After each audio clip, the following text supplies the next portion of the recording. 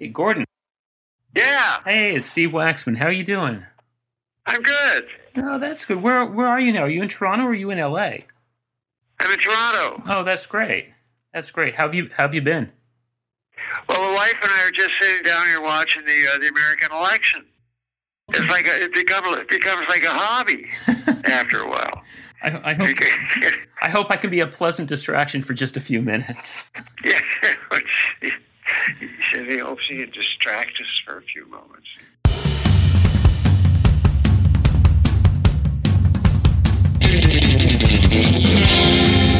Welcome to The Creationist, a podcast about people who create. I'm your host, Steve Waxman. Rush's Geddy Lee called Gordon Lightfoot a timeless songwriter. Robbie Robertson of the band calls Gordon Lightfoot Canada's national treasure. His longtime friend, Bob Dylan, inducted Lightfoot into the Canadian Music Hall of Fame, calling him one of his favorite songwriters, and has often been quoted saying that when he hears a Gordon Lightfoot song, he wishes it would go on forever. Well, he's probably just having a little tongue-in-cheek problem. I was party central for a lot of him and a lot of his people back here in Toronto back in the 70s when they were in town, which was quite often. Yeah, like the Rolling Thunder Review, we had a big party here at my house in Toronto, the Rolling Thunder Review, and stuff like that. It was a great time. Okay, all modesty aside, Gordon Lightfoot is Canada's greatest songwriter, period. Let me line list just a few of the songs from his incredible catalog. Early Morning Rain, the Canadian Railroad Trilogy, Carefree Highway, Sundown, If You Could Read My Mind, The Wreck of the Edmund Fitzgerald. I mean, the list could just go on and on and on. His professional career began over 60 years ago, and his influence on songwriters is almost without equal, and he's still at it. In 2020, he released Solo, his 21st album, and he's hoping to get back out on the road with his band as soon as possible. I recently reached Gordon over the phone to see if I could get some insight into his songwriting process, and given how long he's been at it, I wanted to know if songwriting was still even fun for him. Yeah, it's fun if you see that it's going somewhere that you like. And when you think about how would this go over in front of a crowd, and so you think about that for a while, and if it seems like it might have a chance that it might bite, you go ahead and finish it, and some of it you don't finish, But you gotta know that at least that they're gonna like it, like they're gonna be able to make sense out of it.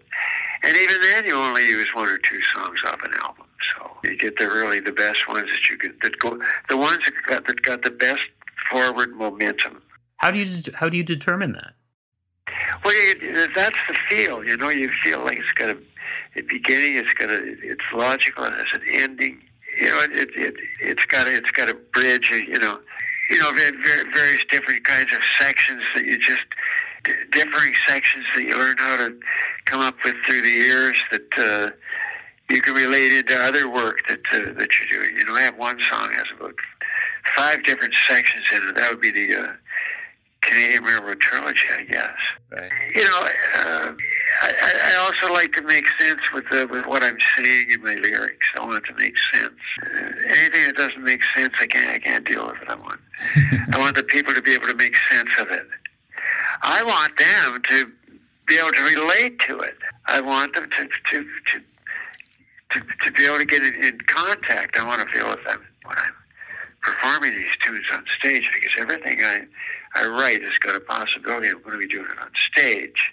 Boy, there's a lot of them that I should sometimes say should be doing on stage, which I'm not. But we have so much good stuff that we're sort of settled down to the cream of the crop, so to speak. So we work with about 42 to 45 songs most of the time, and for a show we'd never need more than 26 tunes for a 2-hour show, or 24 for a 90-minute show in a casino.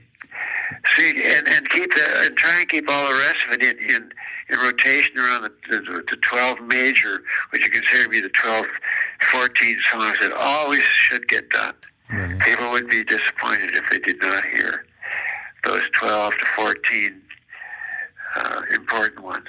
And the rest of it's all in rotation around that. And that's got to be sorted out beforehand with the some homework and thinking about stuff. And I have about 4 different change-ups of shows that I am using right now. Do you consider songwriting a creative outlet or work? Yes, I do. I do consider it a creative outlet. I started a long time ago. I learned how to write music because I was writing songs and I didn't know how to write the music down. Mm-hmm. I went and took a course, took a notation course. Oh, where'd you do that? Well, I did it. I went stateside. I persuaded my parents to allow me to go to a school in the States where they taught a jazz course, a notation course, because it was based on the keyboard. And I went and did that. I stayed there for a year. And as fate would have it, one of the very first jobs I got when I got back here to Canada was a job as a copyist, a person who copies orchestra parts from scores. And boy, I started thinking, geez, I'm sure glad I took that course. I was taking because I wanted to learn how to write lead sheets, because you had to write lead sheets in order to register this stuff with the Library of Congress in Washington. You had to write it out. You had the music, the chords, and the lyrics. Those 3 things. You had to be able to commit those to manuscript. I didn't know how to do any of that in high school yet. I was writing songs in high school, but I couldn't write or commit them to paper. And in those days, you had to. Nowadays, all you need is a CD. Just you don't have to write them out anymore. So a lot of people who write songs are really don't know how to write music, and that is not to call them short, because I'm not doing that. I'm not doing that at all. But a lot of songwriters actually don't know how to write music, which is, it's fine by me. It's side by each. It's whatever you need to do. I went and took a notation course so I could do it, because it was my way of registering the material. And that was back like in 1962, 1963, way back then when I first started doing it, writing by this time maybe 12, 15 songs by this point. And I was building up a little catalog. I really didn't have a deal, and I wanted to be able to write all this stuff down, and I went and learned how to do it. So how old were you when you started writing songs? Well, I would be in grade 12. I would have been 17. How did you go about figuring out how to write a song? Well, I wrote a topical song. It was about a fad. It was about that was catching on just after the Korean War. The hula hoop. Okay. I call it the hula hoop song. About a guy who's trying to hula hoop. His kids are all doing it just great. All his kids, they all know how to do it, but he can't learn how to hula hoop. He just can't learn. I still can't learn how to hula hoop. I personally. You can keep trying. And I read an article about it in the magazine. I said, geez, I think I'll write a topical song about this hula hoop craze. It was like at the same time the time that Chubby Checker invented the twist. Do you remember that era? Oh, of course. It's before my time, but I do know what you're talking about. Yeah. The dance, the twist. Absolutely. Chubby Checker. Mm-hmm. So I went to his club one time too, and while I was in New York, but that's another story. In the meantime, I wrote this topical song about hula hooping. But this father who can't learn how to do it, and he's terribly frustrated about it. And all his children are all doing it, and he can't. And that was the tone of the whole song. And I was so into it that I just learned how to drive, and I borrowed my father's car and brought it into Toronto and played it for the people at BMI Canada, the music publisher. And I had to find out where to go and who to see and do everything. I was like very, very entrepreneurial about this. And they said, well, leave your name with the receptionist and we'll call you. And did that? And I did. I kept submitting tunes, found out that they were connected to Leeds Music. And when I got working with Leeds Music, I got working for with an agent called Billy O'Connor Enterprises here in Toronto, and they found out that I was also a performer, not just a songwriter. And they started booking me to play in clubs and bars and nightclubs. So what year are you talking about that they started booking? 1962. Was the hula hoop song a fully realized song for you? Well, I mean, I certainly do remember the song. I mean, I quite often tell people that they'd have to waterboard me to get me to play it. But I know the whole thing right from start to finish. I used some language at the end of the song where the people at BMI Canada said you shouldn't use words like that in songs. I used the word slob. I used the word slob, and the publishing guy said that's actually not a very good word to put into a lyric, and other than the 4-letter word, which I thought it was okay. It was, I guess I'm just a slob, and I'm going to lose my job because I'm hula hooping all the time. I thought it was okay. I guess I'm just a slob, and I'm going to lose my job because I'm hula hooping all the time, and that was the last.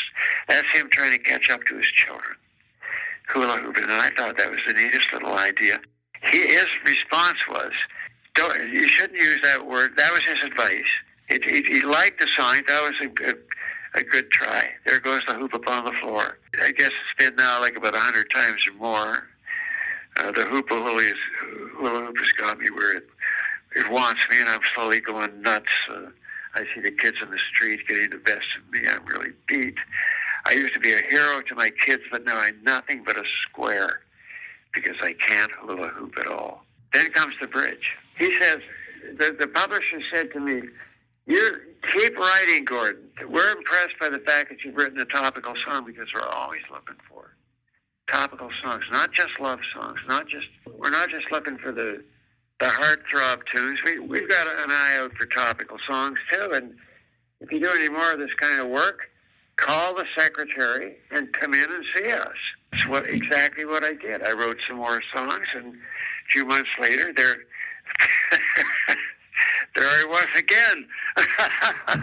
So when you wrote the hula hoop song, did you write the lyrics and then come up with a melody? Yeah, it's got a melody, sure. No, I know, I understand that. But what did you have the lyrics first and then figure out a melody to go on top of the lyrics? No, I got out my guitar and I just wrote the darn thing. I was in grade 12. See, I went and got a guitar the first time. I was taking piano lessons at the time. It was a good thing I had a bit of a knowledge of the keyboard too. I'm not a pianist, but I do know the keyboard. And for this particular day, I got out my guitar and I sat down with the guitar and I wrote that tune. I got really creative. It didn't take long either. I said, maybe I can do this, but can I make everything different? So the next 15 or 18 songs I wrote, I tried to make every song completely different, and I only had 5 keys to work with. But still, all the songs had to be different. So then, I said, no, there's different tempos.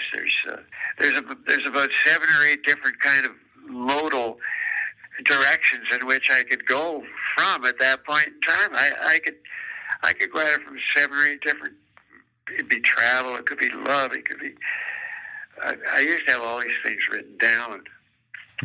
What it could be about 15 things: war, relationships, everything. Ships. I wrote a lot of sea shanties.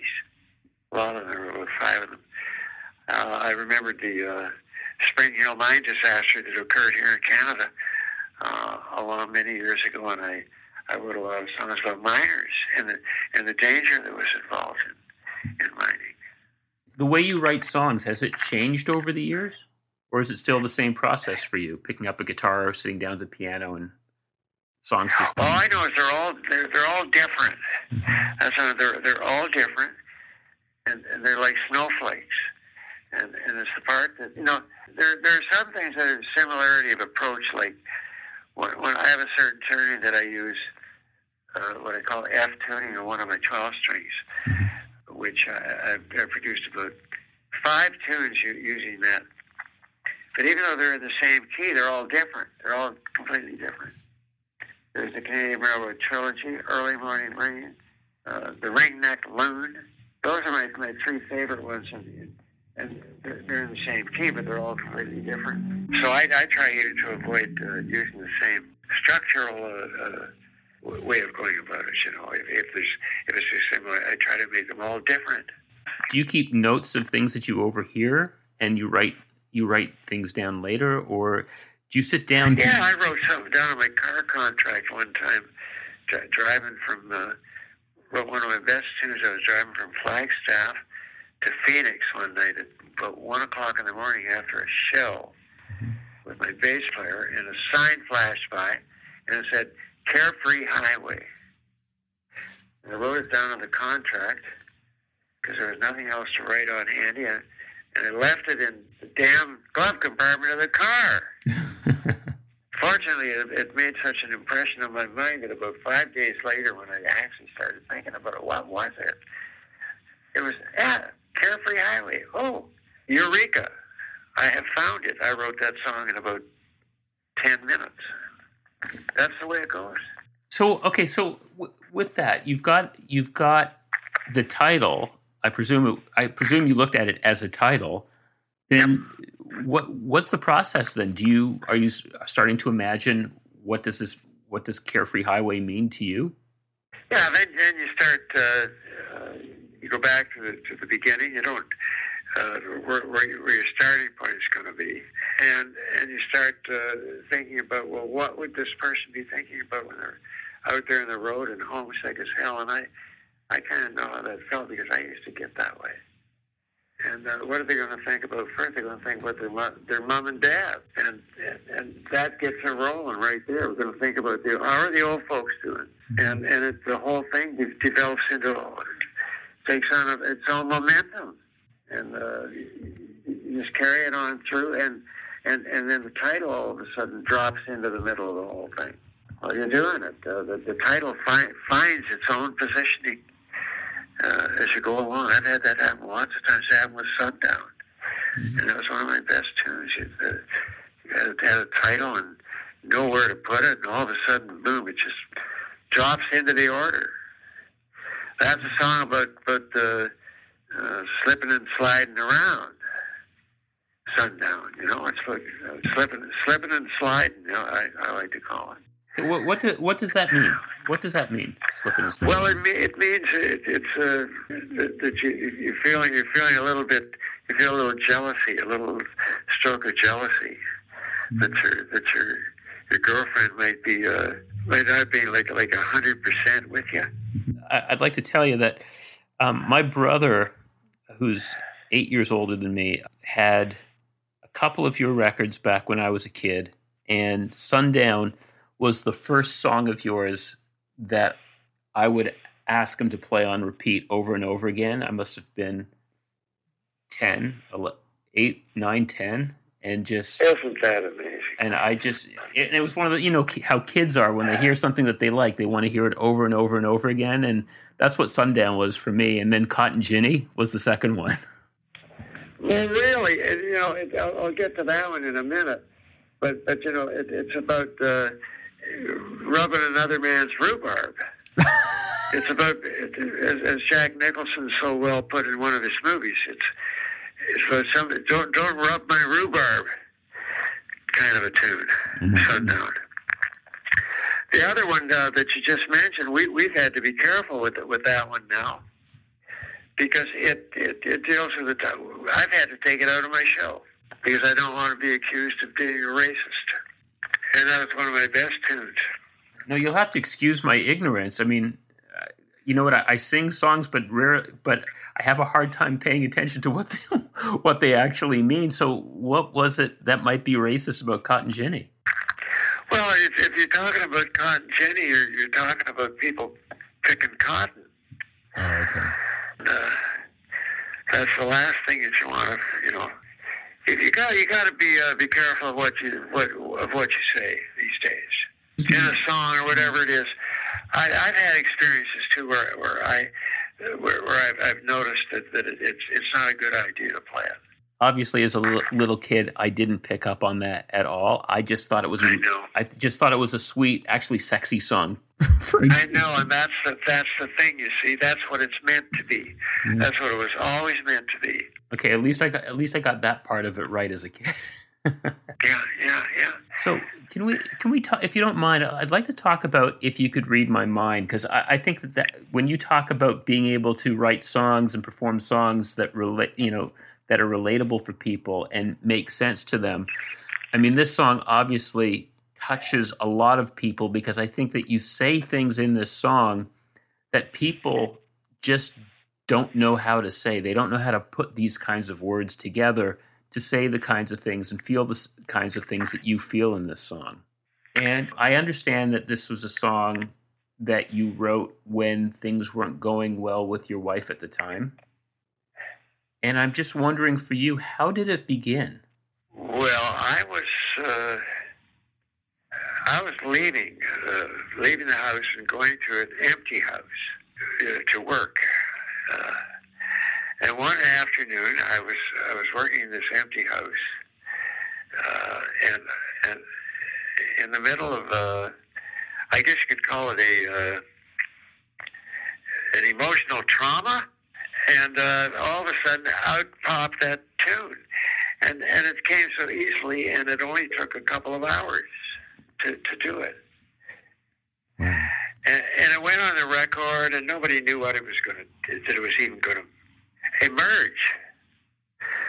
It came out as a single after the record had been out for about 5 months and stalled. The record was already had gotten an anchor. I mean, my album had gotten an anchor by that point. That's what they call it when it gets up to number 40 and stops.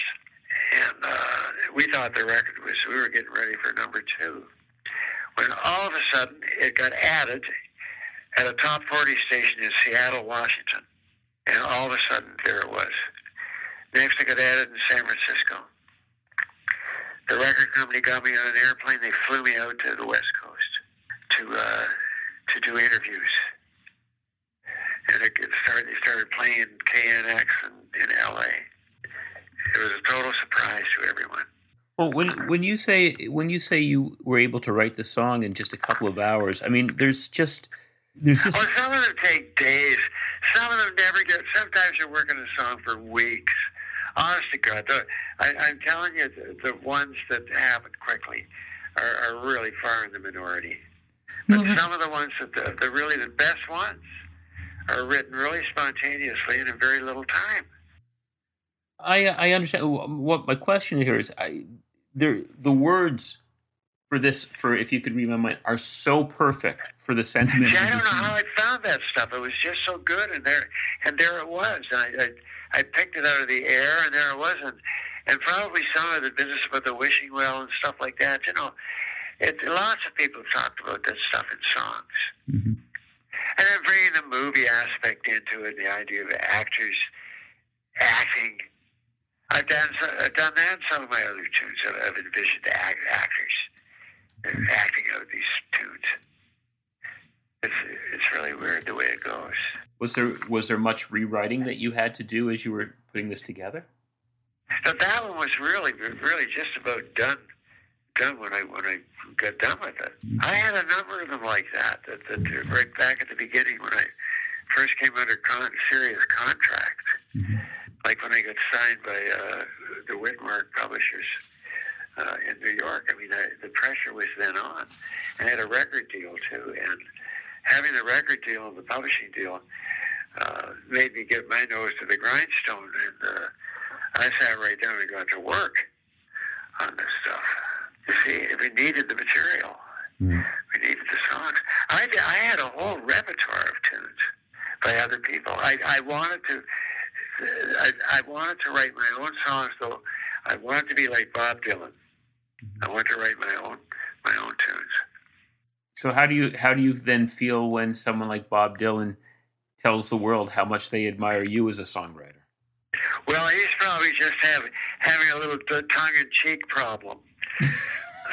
I was party central for a lot of him and a lot of his people back here in Toronto back in the 70s when they were in town, which was quite often. And the big deal too in '75, like the Rolling Thunder Review, we had a big party here at my house in Toronto. The Rolling Thunder Review, that stuff like that. It was great. It was a great time. Yeah, no, if you could read my mind, or I don't know. I was in an empty house and I was going through some kind of trauma, and all of a sudden there was a song. So do you get self-conscious at all about showing a song like this to your wife? No, I don't. It's not an offensive tune. Mm-hmm. Not like For Love and Me. I would never write another one like that. Mm-hmm. But no, it's an innocent song. It doesn't have anything in it that is offensive. And then, I try to avoid that. I learned to do that very early. Okay, but there is a line in If You Could Read My Mind where you say the feelings that you lack. Well, that should have been We. And my daughter made me change that for on stage. And I did that quite promptly. I saw it's a two-way street, Daddy. Mm-hmm. Daddy, it's a two-way. It's a two-way street. And I said, you're right. Mm-hmm. And so I always do it on when I do it on stage. It's mutual. Mm-hmm. The feelings that we lack. Right. How handy it was to get myself out of that one. So, okay, the Wreck of the Edmund Fitzgerald. Yeah. So that started with a newspaper article, right? It started with hearing about it on television, mm-hmm. at 3 hours after it happened, and I was working. Well, I was alone again. I was in a different empty house.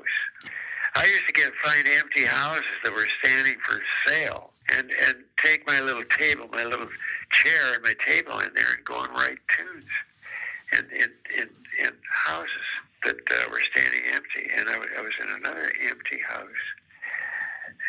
And it was a very windy night. And I went down had a coffee set up. Went down for a coffee and it was on television. This huge ship had just sunk on Lake Superior. And that was what got my engine started in writing a song about that, because I had some chords and I had a melody that I was already trying to find something for. I was trying to find a lyric. All I had was the chord and the melody and no lyric. And that became the lyric. I added that in the mix and I worked on it. And it took me a couple of weeks. I worked on it all through the month of January. I knew that we were going in the studio. I knew it was good enough to go down. I knew it was good enough to be on the record. I knew it. I didn't know how long it was going to be. Later on, I went down to, as the months went by, or the next week, I saw an article in one of the news magazines. So I went, carried on in my entrepreneurial way to the newspaper office of the Toronto Telegram, and got the back copies because we had no computers yet at this point or anything like that. To get the back copies, and noticed that they spelled the name Edmund wrong. They had spelled with an O. And I said, that's it. I'm writing it. That's it. I'm going home. I'm going to write this. And I went home and I got started and I wrote it because they spelled the name wrong in the headline. Doesn't take much to set you off. I said a whole lot of people are going to hear this, so I better do it right. And I made sure there was some conjecture, I will admit, in the fourth verse, with the old cook and stuff like that, and the hatch covers falling down and everything. And I answered for that later, but the ladies' committee in Madison, Wisconsin, they didn't like that line because their boys were on duty. Their boys were on duty when the hatch covers caved in, supposedly, and they didn't like hearing it in concert. So I rewrote that line, and from that day on, I sung the song another 1,000 times, and I did the new line. The new line was, 7 p.m. it grew dark. It was then I said, fellas, it's been good to know you. And also rated Woody Guthrie. So long it's been good to know you by Woody Guthrie. And they're all in one line. I got Woody Guthrie into it, and I changed the line. Got the hatch covers out of it. And whenever I played it in the Great Lakes area from that point on, the ladies' committee came.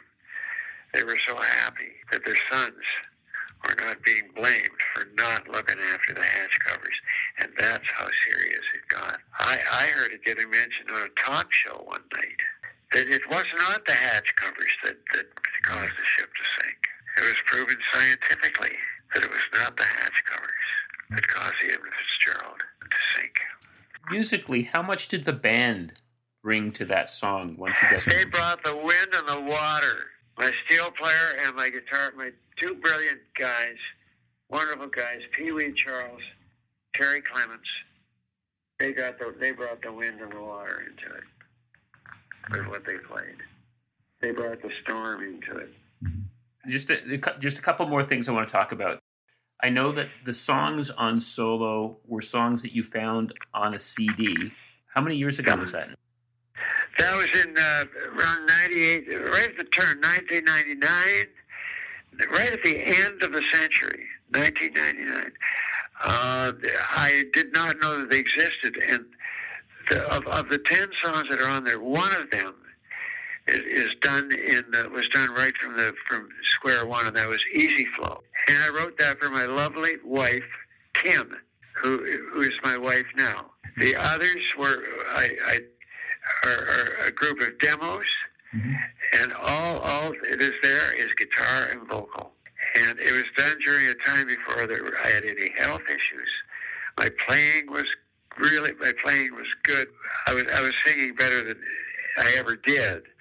When I played it for Warner Brothers, they said, leave it be, or we're not going to see it for another 2 years, because I was getting ready to rewrite the whole thing and do the orchestration and teach it to my band and record it and do everything, and then all of a sudden, boom, in comes the pandemic. So it wound up coming out right, just after the plague came down upon us all. So had you started performing any of the songs off of this record?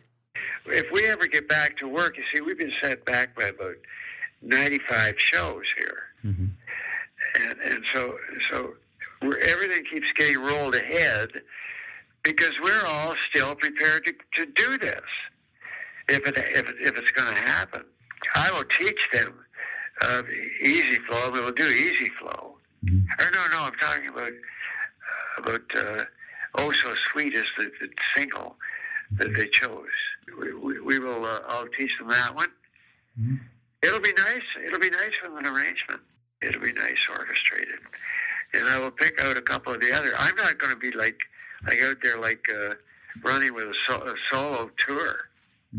We're all going to be there. We're going to do the show. I'll get a couple of tunes off the new record. It'll be fun. The song that resonated with me the most on the record was Just a Little Bit. Yeah, I know. It's fun. It's a lot of fun, and honestly, I thought I would love to hear a punk rock band play this song. Yeah.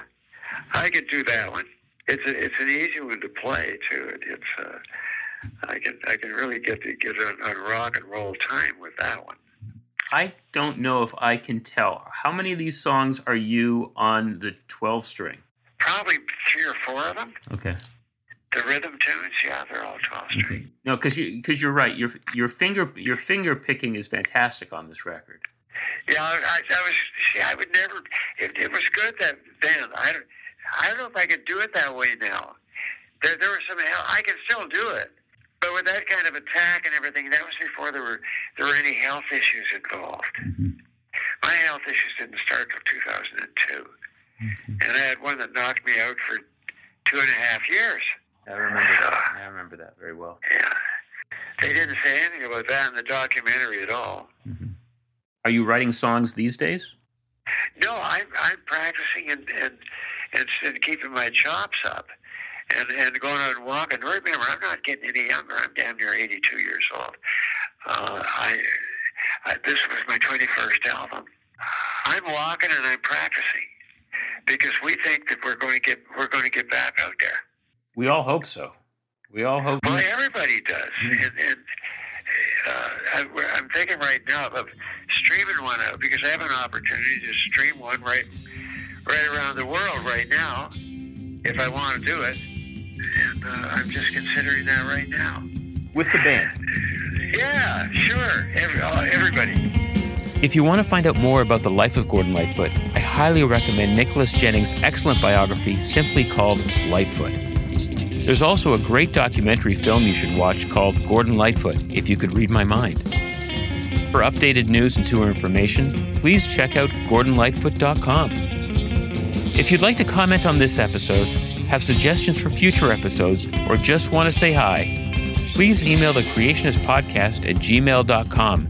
And please don't forget to subscribe and rate us on your favorite podcast platform. And follow us on Facebook and Instagram.